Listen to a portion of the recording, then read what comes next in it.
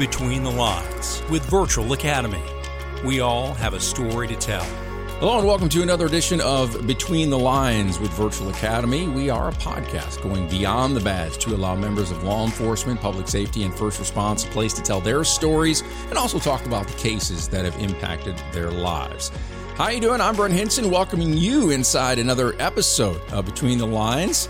And while my mother always said I was a jack of all trades, master of none, our guest today has managed to master every path along his career, earning honors and accolades for his work, most recently named as one of IACP's 40 Under 40 for 2023. And Michael Warren, I can't tell you how envious I am of that, because I always wanted to be on one of those 30 Under 30 or 40 Under 40 lists, and they've evaded me. I've not made it on any list, any good list anyway. Well, Brent, I just want to point out that I'm jealous, and you could just take half of it, and I'd be jealous. I'd just settle for the under 40 piece. You know, I don't need to be 40 under 40. You don't need the accolades. No, you just need to be under 40. Under 40 would be much better than where we're at right now, wouldn't it? Yeah, I think so. Every time I see one of those lists, I'm like, what were those lists when I was 30 years old? You will notice that I am also absent from those lists. And you know, we laugh about it, but oftentimes the term overachiever kind of gets a bad rap. But I think a lot of times it gets a bad rap simply because it's like, man, I wish I could be like that. Yeah, you know what that is? That means it's someone that's put in the work. That's what it means. And oftentimes we try to write it off to, oh, they know somebody or they got lucky or whatever, and we just don't give credit where credit is due. I think the guest we have lined up today, he's got his hands in a whole bunch of different fields, and you can see that his work and his dedication has paid off. The length of time is going to be wrong on this thing that I'm about to use, but I think it really sums it up. You guys talk on your music podcast, Crossing the Streams, a lot about the overnight success after 20 years. People see the end result and they forget all the hard work that went into it. And I think that's what we're going to find out today from our guest. Yeah, there's a great line. It's she's an overnight sensation after 25 years. That's how that works, right? They don't see all the struggles you went through to get to the point where you're at now. You know, I'm looking forward to the conversation today because I am curious how one even gets considered for one of those lists. And so hopefully we can figure that out. But why don't you tell us a little bit about him and we'll get started with this thing. All right. Our guest today started his law enforcement career in 2012 at the Carter County Sheriff's Office in Elizabethton, Tennessee, where he served in a number of roles, including patrol lieutenant, narcotics investigations, and corrections. In 2019, he became the director and lead instructor for law enforcement and corrections at the Tennessee College of Applied Technology, where he developed and taught a training program that has been recognized for its effective merits and was implemented at multiple Tennessee technical and community colleges. He now finds himself as the training coordinator at Walter State, where he redesigned the physical training program and transformed the firearms training model, leading to measurable improved outcomes for graduating cadets. He was recently named, as we alluded to earlier, one of the 40 Under 40 recipients by the International Association of Chiefs of Police for 2023. And next year, he's going to be a featured trainer and presenter at the 2024 ILETA Conference in St. Louis. It is our pleasure to welcome in Myles Cook. Thanks for taking time to join us this morning. Absolutely. Good morning, guys. It is my honor and privilege to be here with you both. And that is the best introduction I've ever had. You know, I do a lot of these introductions. And one time, I would love to hear somebody introduce me with those kind of accolades, you know? You would, it's an amazing thing to hear yourself and be thinking through it as you're doing that. And so, wow, I did all that. That was the best introduction. I need to carry you around with me everywhere I go, every room. I'll be your hype man. All right. You know what, though, Brent? Whenever somebody introduces me, it sounds more like an AA introduction. Here's Mike. Here's Mike. He's 53 and he's with us today. You know, that's the way it typically ends up. Let's go ahead and get started here. You have a military background? Yes, sir. United States Marine Corps Reserve. I did 6 years. Okay, I got to pause you. Brent, we got to do better vetting on our guest. Okay, I thought that we had decided no more Marines.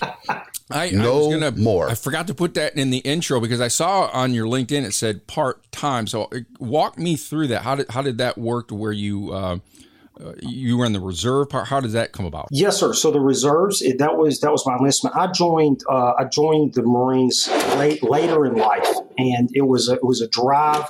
It was something that I needed to do for myself. I guess you could say in some ways needed to prove to myself. I was raised, my family has a good military background. My brother served. My great uncle was posthumously received the Medal of Honor in Korea, South Korea. And so it was something that I needed to do. And I had a good run of success in my career. And I got to be I was 28. I'd been with my girlfriend for years, had just married her. And 6 months after that, I said, there's something I have to do. And so I left. We got married 6 months later. I was gone for 6 months for training. And I wanted to be a Marine Corps infantryman. And I knew with my current career and the run of success that I wanted to continue doing that. And I wanted to serve in the reserve component of the United States Marine Corps. And they allowed me to do that. It's amazing to me, again, how many people that we have on this program that have not only a family legacy of service, but also multiple ways that they serve the communities. It really is an honorable thing to do that. And I tell people in the class, so listen, if you're a military vet and you're in law enforcement, you've done two of the most honorable things that you can do in society. And it's amazing to me that people are still willing and volunteering to do that. Thank you. So infantry? Yes, sir. Okay, then you and I can talk a little bit because, hey, Brent, I know this is going to be difficult to believe. When I became an infantryman, it was a long time before he did. Really? You don't say. I'll just put it this way. Ronald Reagan was the first commander-in-chief that I served under. Hey. So that puts things in perspective. My man, let me do the math here. He probably was born by then, but he probably doesn't remember Ronnie.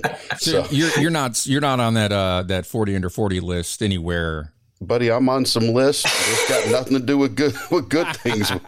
You do this piece right here. And for our listeners, if you've never served active duty or in the reserves of the National Guard, it's a sacrifice because especially in this profession, we have limited time off and time with our families. This isn't in lieu of, this is in addition to the careers that are being served. We had a recent guest on, Mike Rogers, who was he was Air National Guard, I believe. Air Force, yeah. Yep, and I remember that he spent a lot of his weekends off, and we didn't get a lot of weekends off, but the weekends we had, he often spent at drill, and then he had to burn time, so he continued, because he wanted to maintain seniority and stuff like that. When he'd go to his 2 weeks, it's a sacrifice, but it had to help you in your law enforcement career, the experience that you gained in the Marine Corps. I think so. And it was an interesting experience for me. So like I told you, it was very different. And I aged out 1 week into Parris Island. And so at that point in my life, I'd already helped lead SWAT teams and other things. And we're around, I would consider nearly children, 17, 18 years old. And coming in, I decided to enlist. And so I'm almost a 30-year-old man, with an education and training, and I'm a private. And I tell you, some of the things that I gained from there would be leadership, regardless of rank, and checking your ego at the door. Humility and checking your ego at the door. Maybe two of my greatest takeaways from my time in the Marine Corps. This is something you probably can relate to. When I went to basic, we had a guy that I think he was about 30 at the time. Of course, everybody called him Pops. When you look at that, though, people that are that age and are forced to work with kids that are 17, 18, 19 years of age that don't have a lot of life experience, it really is a great leadership test and learning area for you because you have to work with them. It's not optional. Absolutely. I could not agree more. We'll talk about where you're at in your career coming up here, but that certainly had to have had a positive impact on what you do now. Absolutely. In the academy setting, obviously with a wide range of folks from different agencies and different ages and different backgrounds, trying to relate and communicate and what we call here, inspire and instruct. It's different for every single person. We're all different human beings and we react differently to different mechanisms. And so being able to find those things, whether it drives a fire team in the Marine Corps, whether it keeps morale up there or in a law enforcement setting, I think it's all the same. And it's about finding those individual abilities. I don't know if you guys saw this, but recently the Air Force, they upped their minimum age for enlistment.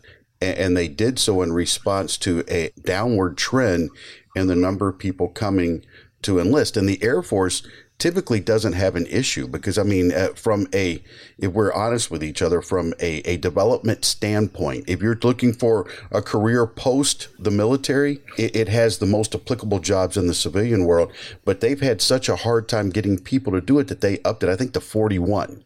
And I think we'll get into it a little bit deeper, but I think we're also seeing some of that in our police academies where we get people that they're changing careers, maybe midlife. Something like you with the Marine Corps. It's just something they've always wanted to do. And they've just said, you know what, if I don't do it now, I'm not going to get that chance. Mo, as the leader of those folks, getting them to work together and to be able to learn together, it has to be trying, but it also has to be very rewarding when it works. It is trying and rewarding, and you're absolutely correct. You know, we've got folks upstairs right now that retired, you know, out of the Army from Fort Campbell, multiple folks, multiple bouts of military service. And then the 19-year-old that just found himself, you know, wanting to do this. Of course, in Tennessee, we're a residential academy, and that can be trying. And it can be trying on different methods of leadership and leadership abilities when you've been very used to this command and control. And all of a sudden, there's, as it's going to be at your agency, there's going to be different levels and people responding to different things. And I think it's a learning curve for everybody here. I'm very proud of what we're able to accomplish in that realm. Very cool. Well, let's talk about different agencies. Let's talk about you coming into law enforcement. How did that law enforcement career, how did that start and where did it start? Well, so it started here in East Tennessee at the Carter County Sheriff's Office in 2012. I started in corrections and worked there for about a year and a half, and then it advanced through that. Before I took the job there, I had previously did my undergraduate and my master's at East Tennessee State University, and I was able to stay over and teach as an adjunct faculty member there, and then begin my career. So I've always had a love for teaching. Teaching others and instructing has been my life's passion in the law enforcement realm. And so started there and working my way up through the ranks and through doing different things. So working in narcotics, working in warrant services, working all the way up to as a patrol lieutenant. I was full-time with Safe Streets FBI Task Force, part-time with Marshall's Task Force, and doing a wide range of things there. But it all began in corrections. And then, of course, I left from there. Let's talk about corrections for a second if we can. Sure. In many cases, that is the gateway for people coming into the profession, because in many states, there's a lower minimum age to work in corrections than there is to be a police officer. And so you get people who start there. And we've had several guests on our podcast that talked about the corrections world. When you first got into that job, what was it that surprised you most about it? What was it like? You know what? That ain't the way it is on TV. I'll tell you, and I tell this story pretty often. So I have a deep love for correctional officers. I was recently appointed to the Tennessee Corrections Institute, which is the state board for corrections, making those decisions. And I have a profound respect for the folks that do it. I have a profound respect for the career. It is unbelievably difficult, maybe perhaps the most stressful career that I've ever had. And I think it is special because you learn to utilize your body language, your words, all your other abilities when you may be outnumbered 1 to 60 and you have no weapons per se at your disposal. And it is just your ability to work with and influence other humans. And I think that translates immensely into patrol work and will make you such a better patrol officer. Okay, so I've got another question, because by the time you got into that part of the career, you already had your undergrad and your graduate degree. In my mind, that would make it easier for you because you have this increased base of knowledge, but you also have a maturity. I mean, when you physiologically, your brain is fully developed at that point, the prefrontal cortex. And it would seem like that for you, having that behind you before you got into the career, and I'm not saying not having it's wrong, sure, but it would seem to me that had to have made that transition into that job, having to do that type of talking that you're talking about. it would make it easier or more attainable in a much quicker fashion? I think the levels of that education, I do think just the age and the maturity and the understanding of other humans did make that easier. And what I was going to say, the story that I often tell is, I had finished that up. I had taught at the university level. I had taught firearms privately, and I get there and I'm thinking in my head, I'm ready. I'm ready for this. Day one, I have to talk a naked guy out of a shower, and I find out in about 15 seconds, wow, I'm not ready for this. I've still got some growing to do. And it was the human skills and some of that and we always still need to develop those things. And you said that was first day? That was day one. And so I remember that. I've heard some bad first day job stories, but talking a naked man out of the shower, that may top. I can remember vividly. I can even remember the gentleman's name. And I remember it being such a moment in my career, another great moment of like, hey, check your ego. You're not where you need to be. You've got a lot of things to learn and to grow and develop, and you always will. And for our listeners who maybe have not served in law enforcement, I think at some point in just about everybody's career, you end up having to wrestle with a naked man. And there is no experience, and I'm not talking good experience, there is no experience like that. And they tend to be wet, either from being in a shower like you had or from just sweating. It is scary and humiliating and just mind-blowing all at the same time. Absolutely. Everybody's got a naked person wrestling story. Yeah, absolutely. That is never in the recruitment video.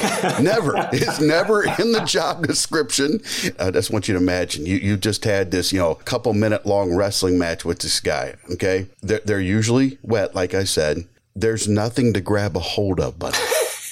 Okay. And yet you're supposed to control their actions and get them into custody.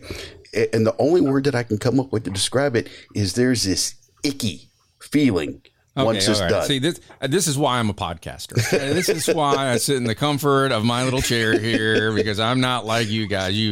I'm like ropes on the Goodyear blimp over here. Yeah, it's entertaining. And I want to go back to this for a second to get your perspective. Okay, the state of California a couple years ago, they had introduced a bill that would have required the minimum age for a law enforcement officer to be 25, or in lieu of that, they had to have an undergraduate degree.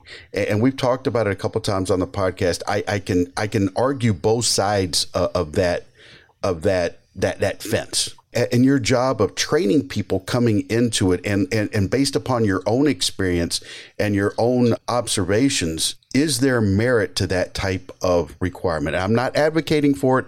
I'm just asking, is there merit for it? Sure. I think, and this is just my opinion, Myles Cook's opinion personally, I think there is some merit to it.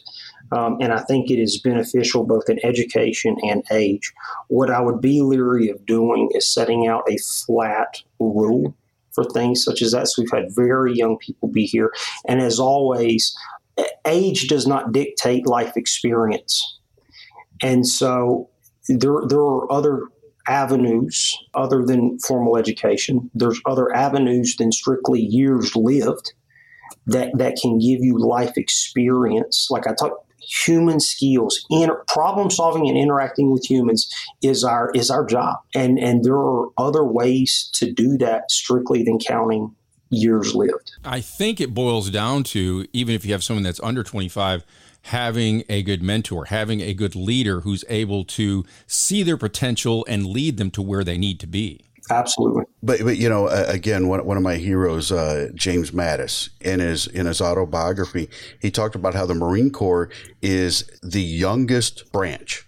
And he says, we're able to do that because we have such good, close supervision of those at the bottom of the organizational totem pole, that those 17, 18, 19-year-old Marines, they're able to do as well as they do because we've got good sergeants, good NCOs that are supervising them closely. Perhaps what is missing in law enforcement is that piece right there. That when we get the young folks in, they're there wanting to do a good job and they have the capability, but perhaps they're lacking the leadership that is needed to perform at that level at that age. That organizational culture and leadership and that ability, I hope we get to that, because that I'm excited to talk about. Well, it sounds like you've already gotten there. As a profession, we probably need to be doing a little bit better. But you do your correction stint and you make the change over to patrol. What was the catalyst behind that? How did that come up? So that was, I believe that was always my plan. That I wanted to get into law enforcement patrol work, and then find other avenues through that I enjoyed. But I truly believe at the end of the day, there is the ability to create good and good change and be a catalyst for good in your community from a patrol position. There's no greater opportunity to do that. Hey, Brent, I've just stumbled across a clue as to why I have never made a list that we've been talking about, because he started that off. He goes, that was my plan. And my career has certainly been probably a lot more unplanned than planned. So that's probably part of it. More of a zigzag. Hey, yeah, sounds good. Let's go. But that's a great way of putting it. The catalyst. We had Jamie Borden on here recently, and he talked about his desire to make a change in the relationship between the police and the community. And so he utilized music to do that. Change can come about in a bunch of different ways. Taking a bad guy off the street is a way of making the community better. But then also developing a relationship with the kids in the community, with the business owners, that also creates good in the community. And I'm going to get your take on this. There seems to be a big push for well-rounded officers.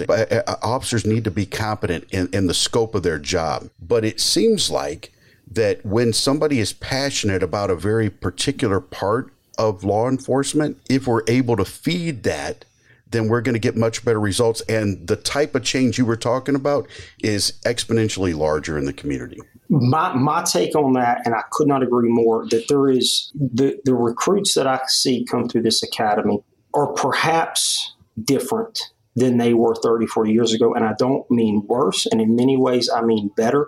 There is a sincere desire for service. And some of that might come, they do an exercise where they draft up a letter. It's all confidential. It does not go anywhere except to us. And it's why. It is your Simon Sinek style why you're in this career, and it's not the normal because I want to serve or to help others. It is much, much deeper than that, and they actually do get deep. And then we give them ours because turnabout's fair play. And so we get that from them, and you will see sometimes very happy and sometimes very traumatic backgrounds where all it is a desire for service. And I think it's crucially important that as leaders in law enforcement, as leaders of agencies, we utilize that and leverage that to set those folks up for success in trying to implement the good that they want to see in the field. Well, it's been my experience that when we are doing pre-employment interviews with people, and we will often ask them, why did you want to become a police officer? Why did you want to get in law enforcement? We often take that surface level answer of I want to help people, and we don't dig deeper. And then even more harmful, in my opinion, is that we don't take that intelligence that we gathered during that interview, and if they get hired, we pass it along so that it can be nurtured. And instead, in many agencies, we go, okay, they're Boy Scout. Okay, I want to help people. Okay. It's like we discourage that outlook. When that outlook right there, that's what drives positive change. Absolutely. Absolutely. We see, and I think we do a very good job of it here in driving it. And we've revamped our academy's fundamental behaviors, and I'll talk about that more later. But here at this academy, we have a specific, and I know me personally, and my director, Travis Hansel, have a personal drive to, number one, help sustain and create the best humans we can possibly create, because that's what this line of work is. And that is number one, regardless of whatever dictates the nation or the state has on training hours or training modules. And this creating good humans is number one, because that's what the agencies want. And that's what our communities need. And number two is, and if you look at my LinkedIn profile, it says this: to create the most well-rounded, well-trained peace officer in the nation. And mark my words, but I will not rest until I've done that. That is my objective every day. Okay, what you just said, and I agree with it, but I'm going to play a bit of devil's advocate here, if I can, for a second. What you just espoused right there, to me, it sounds less like a director of an academy, especially the way that basic academies have been historically run. It sounds less like that position and more like the position of a coach. You often hear coaches talk about, hey, listen, winning games, I'm not going to say it's not important, but what is most important is that I develop these young men and these young women into the best productive member of society that they can be when they leave. I could not agree more. One of my heroes, President Roosevelt, said that a river will never rise higher permanently than its source. And the source of national greatness is in the individual qualities of its citizens. I believe the greatness of law enforcement is in the individual qualities of each and every officer. And we miss that with leadership training at agencies. We miss that mark in a lot of academies. We need to be focusing on those attributes and the individual qualities and abilities of each officer, and not so much just the technical abilities. On our fundamental behaviors, we have it to inspire, educate, inspect, and instruct with professionalism, spirit of purpose. To demonstrate to cadets through actions the same professionalism and compassion their administrators would expect them to show the communities they serve. To train the body to act, the mind to think, and the heart to feel. And there's more on that, and you're right. And Brian Willis from Alita posted a thought on that yesterday about maybe some hazing type mentality at academies, or hell nights or hell weeks, or those ideas. And I don't buy it. Our role here, you're exactly right, is as a coach, a mentor, a success specialist to help develop and foster what we want to see in our communities from the individual abilities and attributes of each of these officers. And that's what we try to foster. And we have to show that and demonstrate that up front. And so we don't believe in showing disrespect or things of that nature, because that's not what I want you to do. And I'll give you a good example, and I give it to the cadets on day one. In the Marine Corps, you need immediate obedience to orders.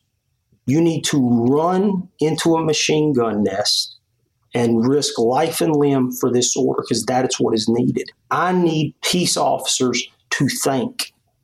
We have seen nationally what happens when you don't critically think for yourself. Over time, we have put critical thinking and decision making and leadership on the back burner at training academies, when that should be at the very, very forefront. That should be the first thing that we should be training. Do you get 100% buy-in from everyone, or is there someone like on any team that's like, no, I got this, I don't need to hear this kind of thing? And when you come in contact with those types of people, how do you get them to buy in to what you're trying to get them to be a part of? So I think myself and our director, Mr. Stanzel, are 100% on board with that, what I'll just call a type of culture. And I think our agencies that send their officers to us, our stakeholders, also understand that culture. And there may be, a few instructors who may have felt differently. But I think over the last couple of years, with the success of the cadets and the buy-in, and I can't wait to talk about some of our programs here in the buy-in and how we change things, that they have seen and go, wow, maybe this is a better way. Maybe this does make more sense. Maybe this does foster and develop our actual objectives. And I'm probably going to say that 10 more times today, at least. Our actual objectives of what we're looking for. You brought up several things I have to go back and visit a little bit more, okay? You talked about our job is producing the best human beings. And I think that it gets lost sometimes that it doesn't matter how good the training is. It doesn't matter how high speed the training is or the quantity of training. If you give that to people who aren't good people, you're going to get bad results. You may not get it in a week. You may not get it in a month, but eventually it's going to come out.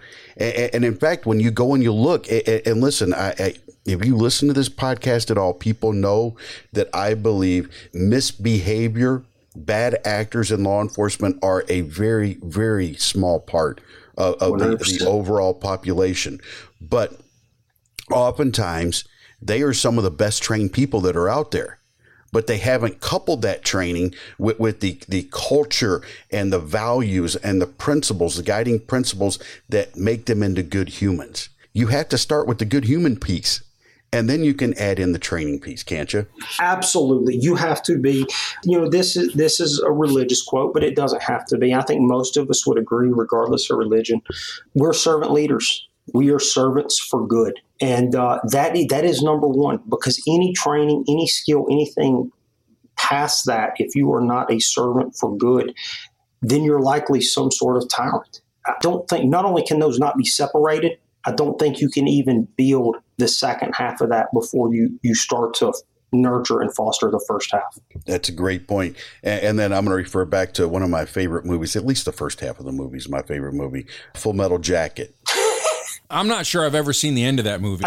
Yeah, because the halfway point that's stop. The first part. But there's a part towards the end of the first half where the platoon is running through a swamp and they're going on, and the narrator, the actor goes, "The Marine Corps doesn't want robots." And I think that in too many academies, that's what they're shooting for. And you are absolutely correct. They failed to start addressing on day one the decision making. In fact, I wrote a class about it here recently, Train the 21st Century Law Enforcement Professional. It has to focus on increasing critical thinking and adaptive decision making.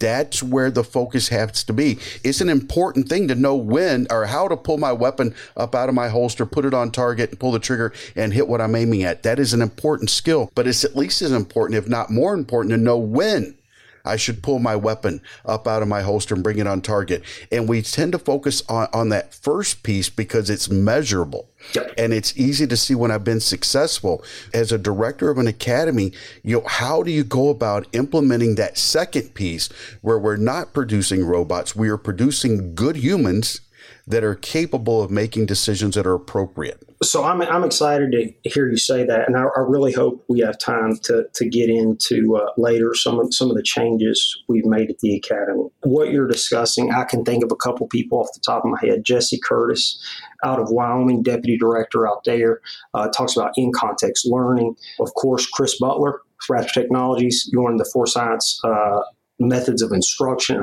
Shout out to him. I love his stuff. And it is, whether it be motor skill or what we used to call soft skills, which I would call attributes, you have to train those things first.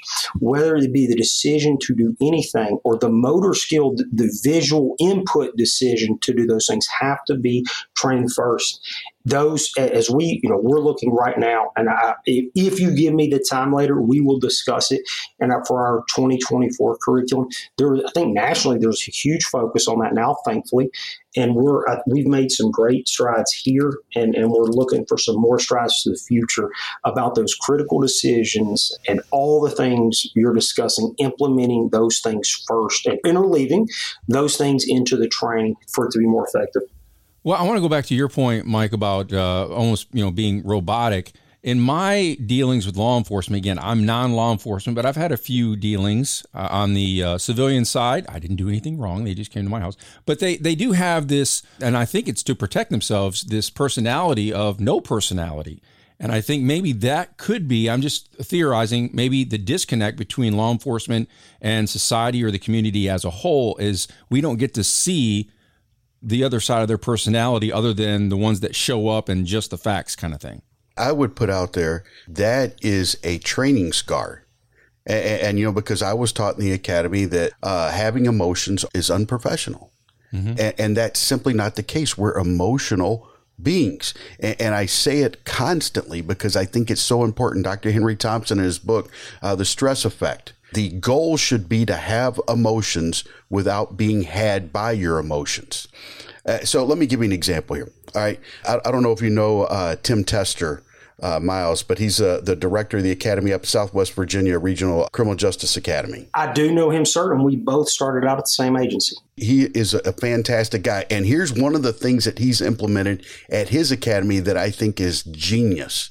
On their Facebook page, they will often put on there, hey, a big thank you. They'll take a picture, say a big thank you to Beulah Baptist Church for providing lunch to our trainees today. Talked to one of their instructors, Tony Sullivan, about it. And he goes, what happened was, because as you said, residential academies are hard. And they're not a residential academy, but they have residential capability. Mm-hmm. And some of the people have to stay. So what they did was they started reaching out to churches in the community where that cadet has been hired. and they say, hey, we're just offering this up to you. Maybe be a sponsor for this kid. Reach out to them because they're away from home.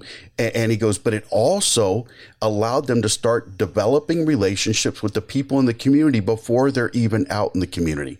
And it's grown into this thing where you have churches that will bring these potluck type dinners and bring it as a way of serving the entire academy class, but it models that the behavior we say we want, where our people are getting into the community and interacting with them. But in many academies, there's zero interaction with the community. But then when we take them out on FTO, we throw them out there and say, okay, go interact. And we wonder why they struggle with that type of concept right there. And I couldn't agree more. And Mike, if you'll indulge me, I would love to tell a story that relates to this and relates to that IACP award. Absolutely. I guess one of my favorite stories that relate to that is when I realized our profession's culture and the quality of the individual officer is kind of supreme. In my award packet, and unbeknownst to me, a supervisor, a friend, a mentor that I had, Lieutenant Larry Vaughn, had written a letter for me. And it had to do years ago with our area's first LGBTQ event. And so what it was, multiple agencies had gotten together, come up with a security plan, because there's plenty of federal agencies involved. And it was a very clear directive that you were not really to talk, engage, touch, do anything. And there were counter protests. There was a very clear directive of that. And again, I'll mention again, I'm not sure. I understand why they said it, but I'm not sure that directive truly met our objectives or our endeavor for that day. And so what I told my team is the same thing after I thought for myself. If the worst thing you do today is hug someone or show love for your community, then we'll take whatever lumps come. If that is the worst thing you do today is love somebody else in your community, then we'll take the lumps. And I think doing that, I think we realized we probably changed a lot of officers' minds that day. I think we might have made a few thousand friends in the community that day. And it was one of those times where I realized that our culture and that quality of that individual officer, our words have to match our actions, whether it be in training curriculum, roll call leadership, or a call for service. And Lieutenant Vaughn, he wrote about that incident. And what I don't think maybe he understood, and I'd like to express this, is whether or not exactly in words, at least in actions, he had a big part in helping teach me that. He was a naturalist, a big-time hunter and fisherman, and he taught me a lot about both of those things, trout fishing and law enforcement. Relating to this story, and that story being part of that IACP award packet, he really showed me, again, it might not have been exactly in words, that you are given some level of responsibility and power and influence over an ecosystem for its good and for its benefit, whether it be trout fishing or law enforcement. And if you don't leave it better than you found it, if you don't show it love and respect, then not only did you not help, but you actually did it a disservice. That has always stuck with me, and his lessons and even just that story has always stuck with me. Man, you use some powerful words in there. One of our previous guests, Victor Lauria, he and I have been friends for just about 30 years. We worked together. We were partners. But I'm going to be very blunt with the way that I was raised and the way that I was trained. Man, the first time Vic told me that he loved me, in the words of Major Payne, kind of makes me feel funny inside. You know, I didn't know how to take that right there. But if I can't love and express that type of deep feeling for somebody that I say I'd lay my life down for, then how can I truly be the servant for the public that is needed? Well, I think it makes you vulnerable. And I think, and especially for officers, that's something you don't want to let yourself be, as vulnerable. They've been trained that being vulnerable is a sign of weakness. Being vulnerable in a physical confrontation, that's an issue. Okay. But being vulnerable as a person, that's human. And this is obviously is not a church service or anything like that. But if we look at the teachings of Jesus, where he says, love your neighbor as yourself. Not the don't love the neighbors that are like you as yourself. Don't love the neighbors that think like you as yourself. Love everybody. It doesn't mean you have to agree with what they do. Right. It doesn't mean as a police officer you don't take people to jail when the situation calls for it. And Myles, you tell me, do you think that it makes a difference if I do my activities, if I arrest people, take them to jail, if I go on calls, if I talk to kids, if I do that because I love my community, that the same activity looks different than if I do it because that's my job? Absolutely, it looks different. Your behavior and your root why for the reason for doing something will always come to the forefront, and it will always see you through. And Brent, I'm so glad you mentioned the word vulnerability. And Mike, if you'll indulge me for just a second, it is something that we teach here that is probably very different than most academies. And Mike, I agree completely with you. Physical vulnerability on a call, we beat that through technique. We beat that through tactics. But vulnerability as a leader is necessary. And there's some great trainings about that out there. And I'll give you one that will always stick with me that is personal to me here. And even at times, whenever we do leadership exercises with the cadets, I will make note of this and I will share this. Travis Stanzel, our director, we both come on a couple years ago here, and I had been told, hey, Myles, you should, as training coordinator, I'm acting assistant director. So that's practically what it is, the XO to the CO. That is kind of my role. And I was told you should put in for director. So I put in for director, and we both, went through the process of it. He got it. I got a call and said, are you still interested in the training coordinator position? I said, absolutely. My soul's on fire. This is what other than being a husband and a father, this is what I live for. And I'll prove it to you. And so Travis, the director, Mr. Stanzel, comes out and he's going to interview me again with some others. He did so. And this is the point I want to make. And this is the point I make about vulnerable leadership. He chose me. And I tell this story because cops love this story because we don't always have the gift of great leadership always. He chose me to be in that position, being the only person he didn't know that had applied for that position, and the only person that had competed against him for that director's position, decided to hire me on.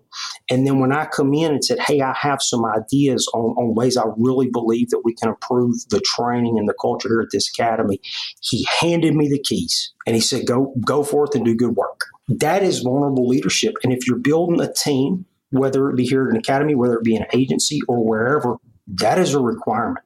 That is a requirement, and that's a shout out to Mr. Stanzel and any vulnerable leader out there that will put themselves aside, take a chance, bring something on, and put their team forward to try to make the organization as good as it can possibly be. And when you talk about vulnerable leaderships, and I didn't agree with her politics, but in my lifetime, I think I'm reminded of Janet Reno after the Waco incident, when she gets up there and she goes, responsibility for this is mine. The buck stops here. Getting on national TV and making herself vulnerable like that, knowing full well that she could end up losing her job. To me, that was an example of someone laying it out there. You have to admire that. And I think people do, even if I don't necessarily agree with somebody.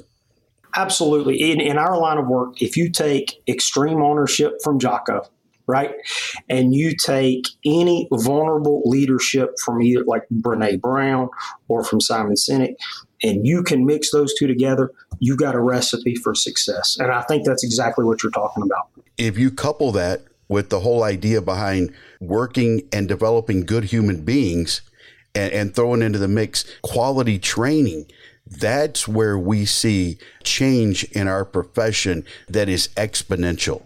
Not just these little steps. That's where we get these big changes in our profession. Folks, listen to me here, okay? We're not going to have changes in our community until we have those same changes internally first. You don't get to impact change externally until you have it internally first. I could not agree more. I'm going to recommend a book here. I'm a big reader for our listeners out there. Corey Newhoff wrote a book called Didn't See It Coming. And he talks about these 7 things that happen to just about every single human being. And yet we're surprised when it happens to us. And one of the chapters in there was on cynicism. I cannot recommend it highly enough, especially for those coming into the profession, because if we know something's coming, Gordon Graham told me, if it's predictable, it's preventable. Well, I may not can prevent it, but I can certainly mitigate that.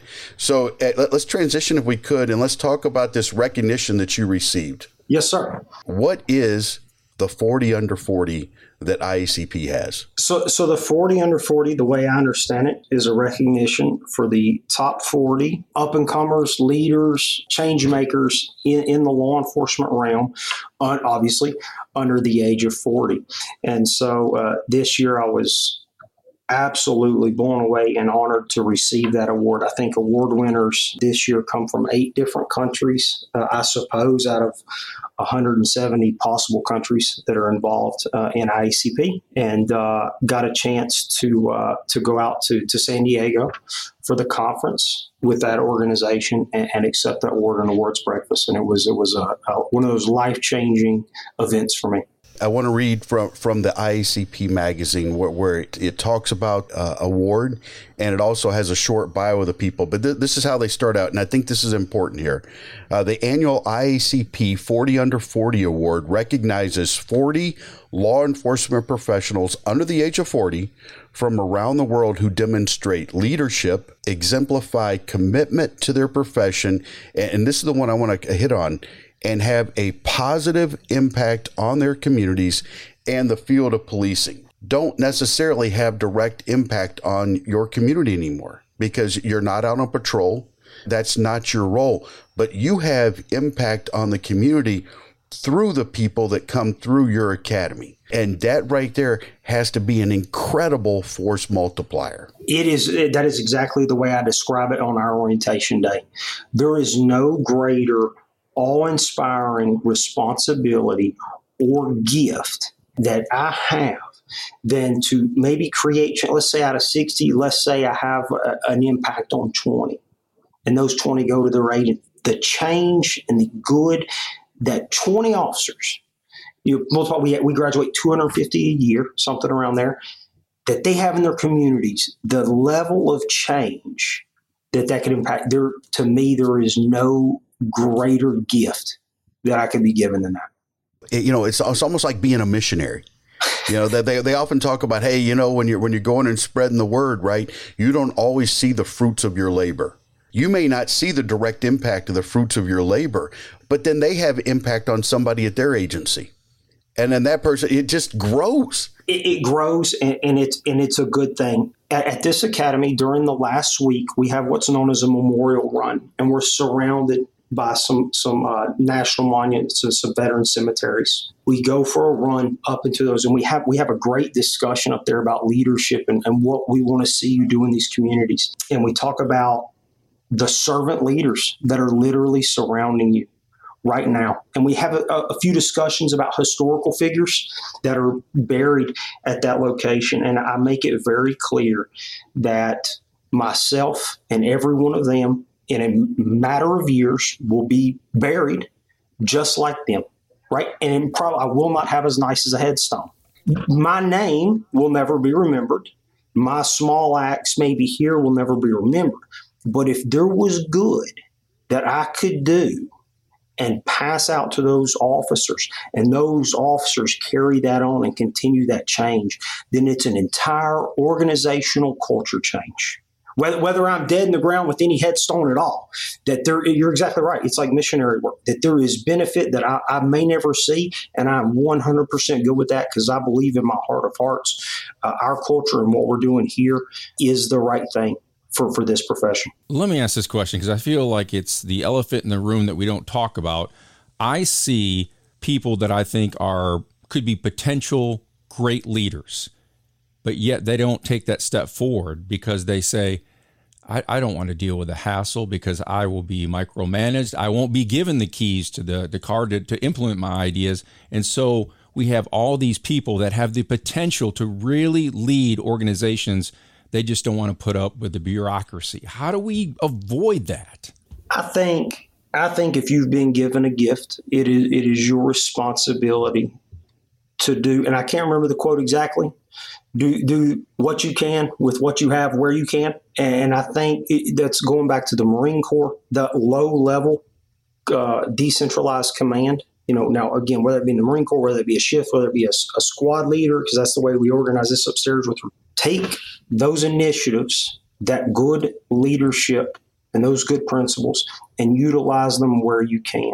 Great ideas, great leadership comes from the bottom up. If the structure of your command at your agency or your organization is not ready for that, continue pushing, give it some time, and it will be, or you will be there. But you can always affect change. And in today's world with law enforcement, if you want to call that rank, it does not take very long.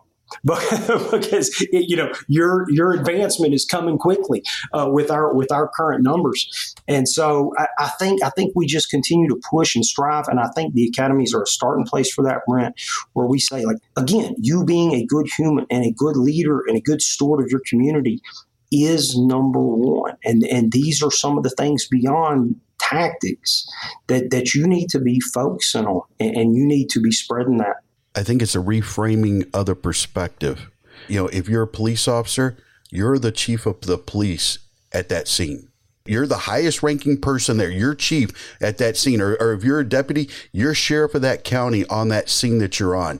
People look to you as the authority. You may not have the formal rank, but people look to you.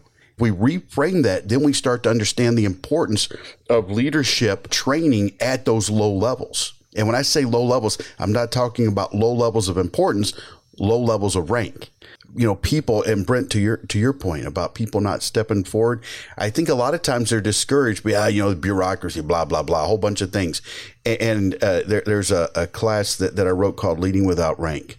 And there's a point in it towards the end where I say, people often tell me that I'm foolish because, Mike, you can't change the world. And they're probably right, but I can change my world. And I may not be able to change my city, but I can change my patrol beat, or I can change this block. And it's a reframing. And I keep going back to it, but you guys talked about on the music podcast recently. And it's like, how do we define success? In the music industry, how do we define what's a successful artist? Because the metrics that used to be, they're probably not relevant anymore because the music industry has changed. What do we consider success at the level in law enforcement? It starts here, and then you can just add blocks to it as you go along. Absolutely.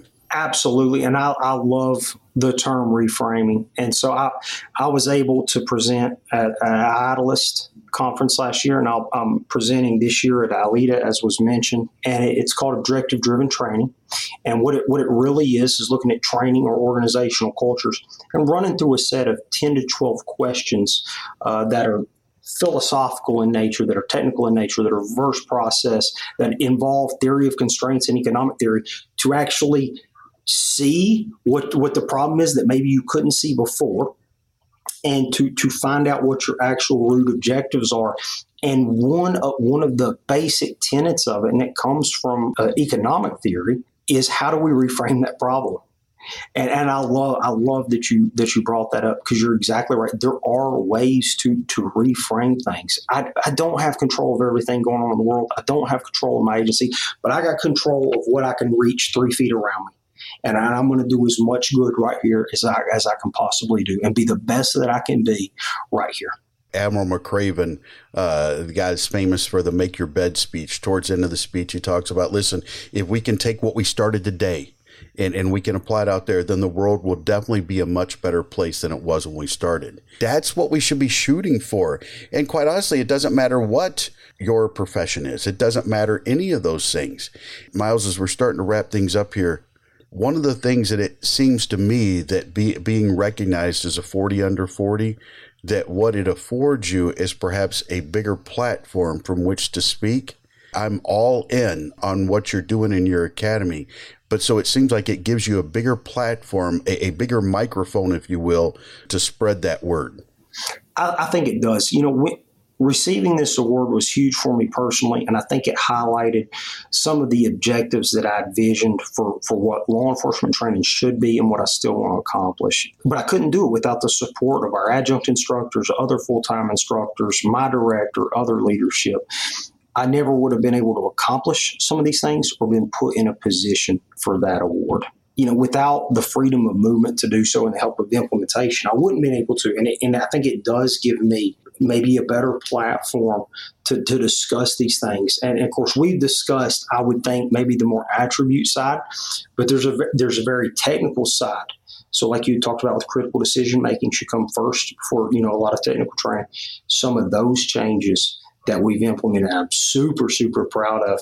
But you have to reframe, and you have to have an open mind to what your leadership is. You have to have an open mind to what your training curriculum is. That's one of our fundamental behaviors now. We're taking a critical look at every single thing we do, and we're saying, hey, is this the best possible product we can do?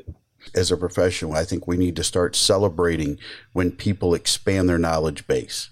If somebody in our agency goes out and they get a degree in an unrelated field to law enforcement, it still has the ability to make them better police officers. And if we can become that I saw it described as, if we can create a learning culture, then we become a more impactful profession and impactful for the good. And it sounds like that's really what you're trying to accomplish in your position right now. I think so. So we've been able to, I think, affect a lot of good things, and it requires what I'll call open, vulnerable leadership with a critical eye, and even just at the very root, being supportive of change. I wrote an article about our changes in our physical training program, and there were some very basic objectives that I wanted. I wanted folks to be excited about it. I didn't want it to be confusing. I wanted all individuals to be able to improve. And so we revamped the way, and when I taught this as part of our objective-driven training, problem-solving model, some people are blown away. And all it is individualized, tailored physical training programs that are linearly progressive. Literally any physical fitness coach in your community could do that.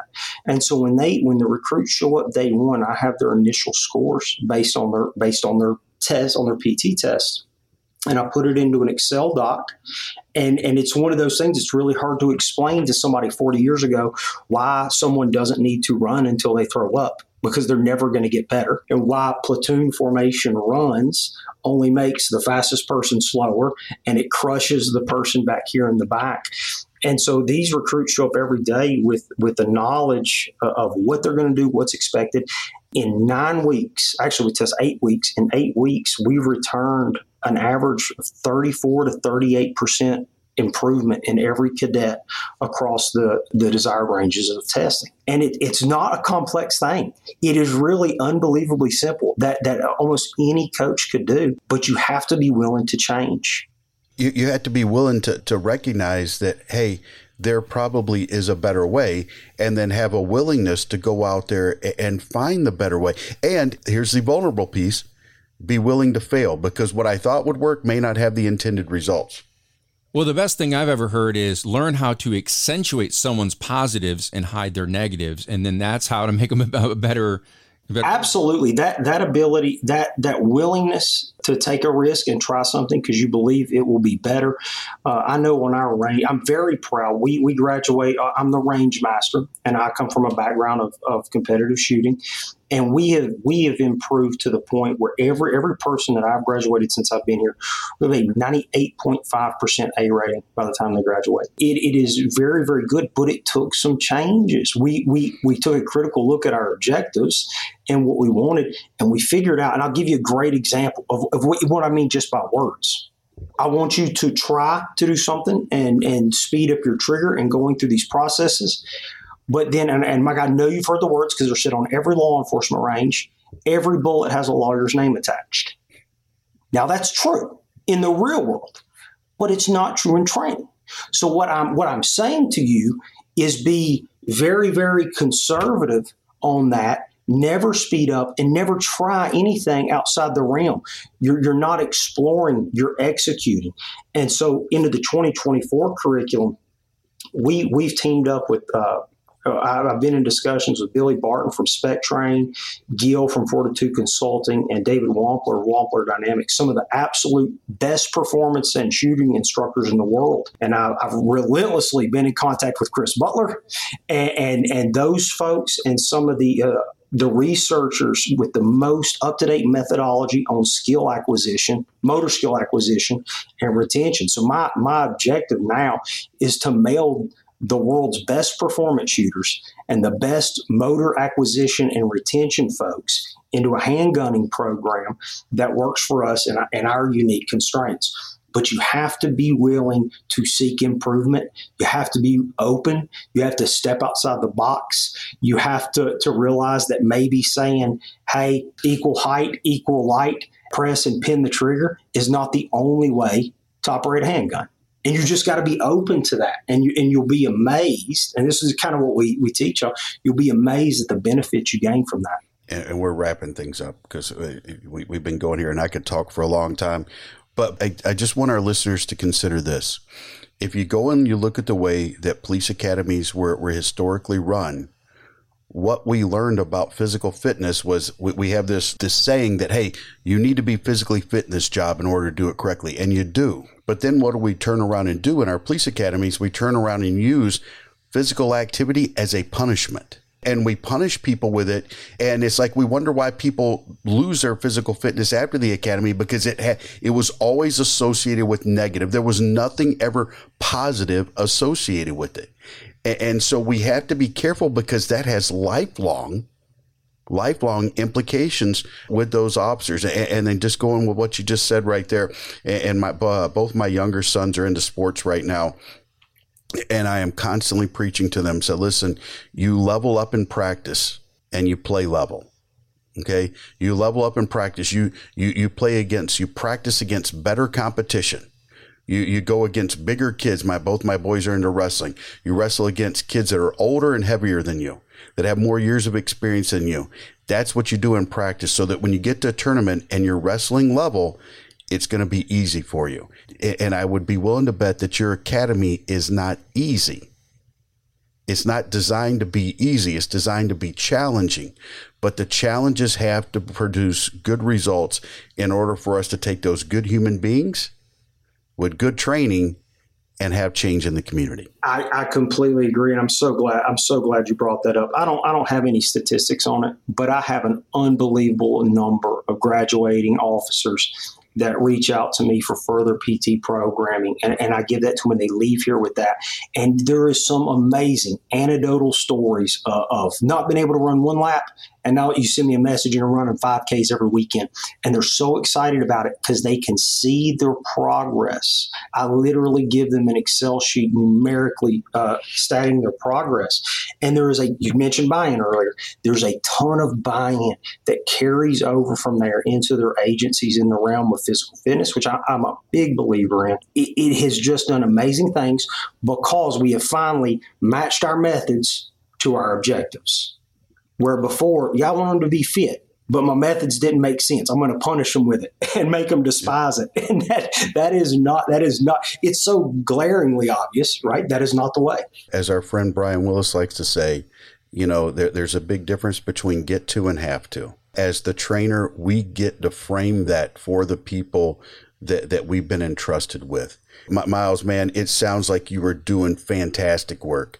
And one of these days, because I love that part of the country, I'd like to stop by and see you guys and hang out. Yeah, I've met some of your instructors at ILETA.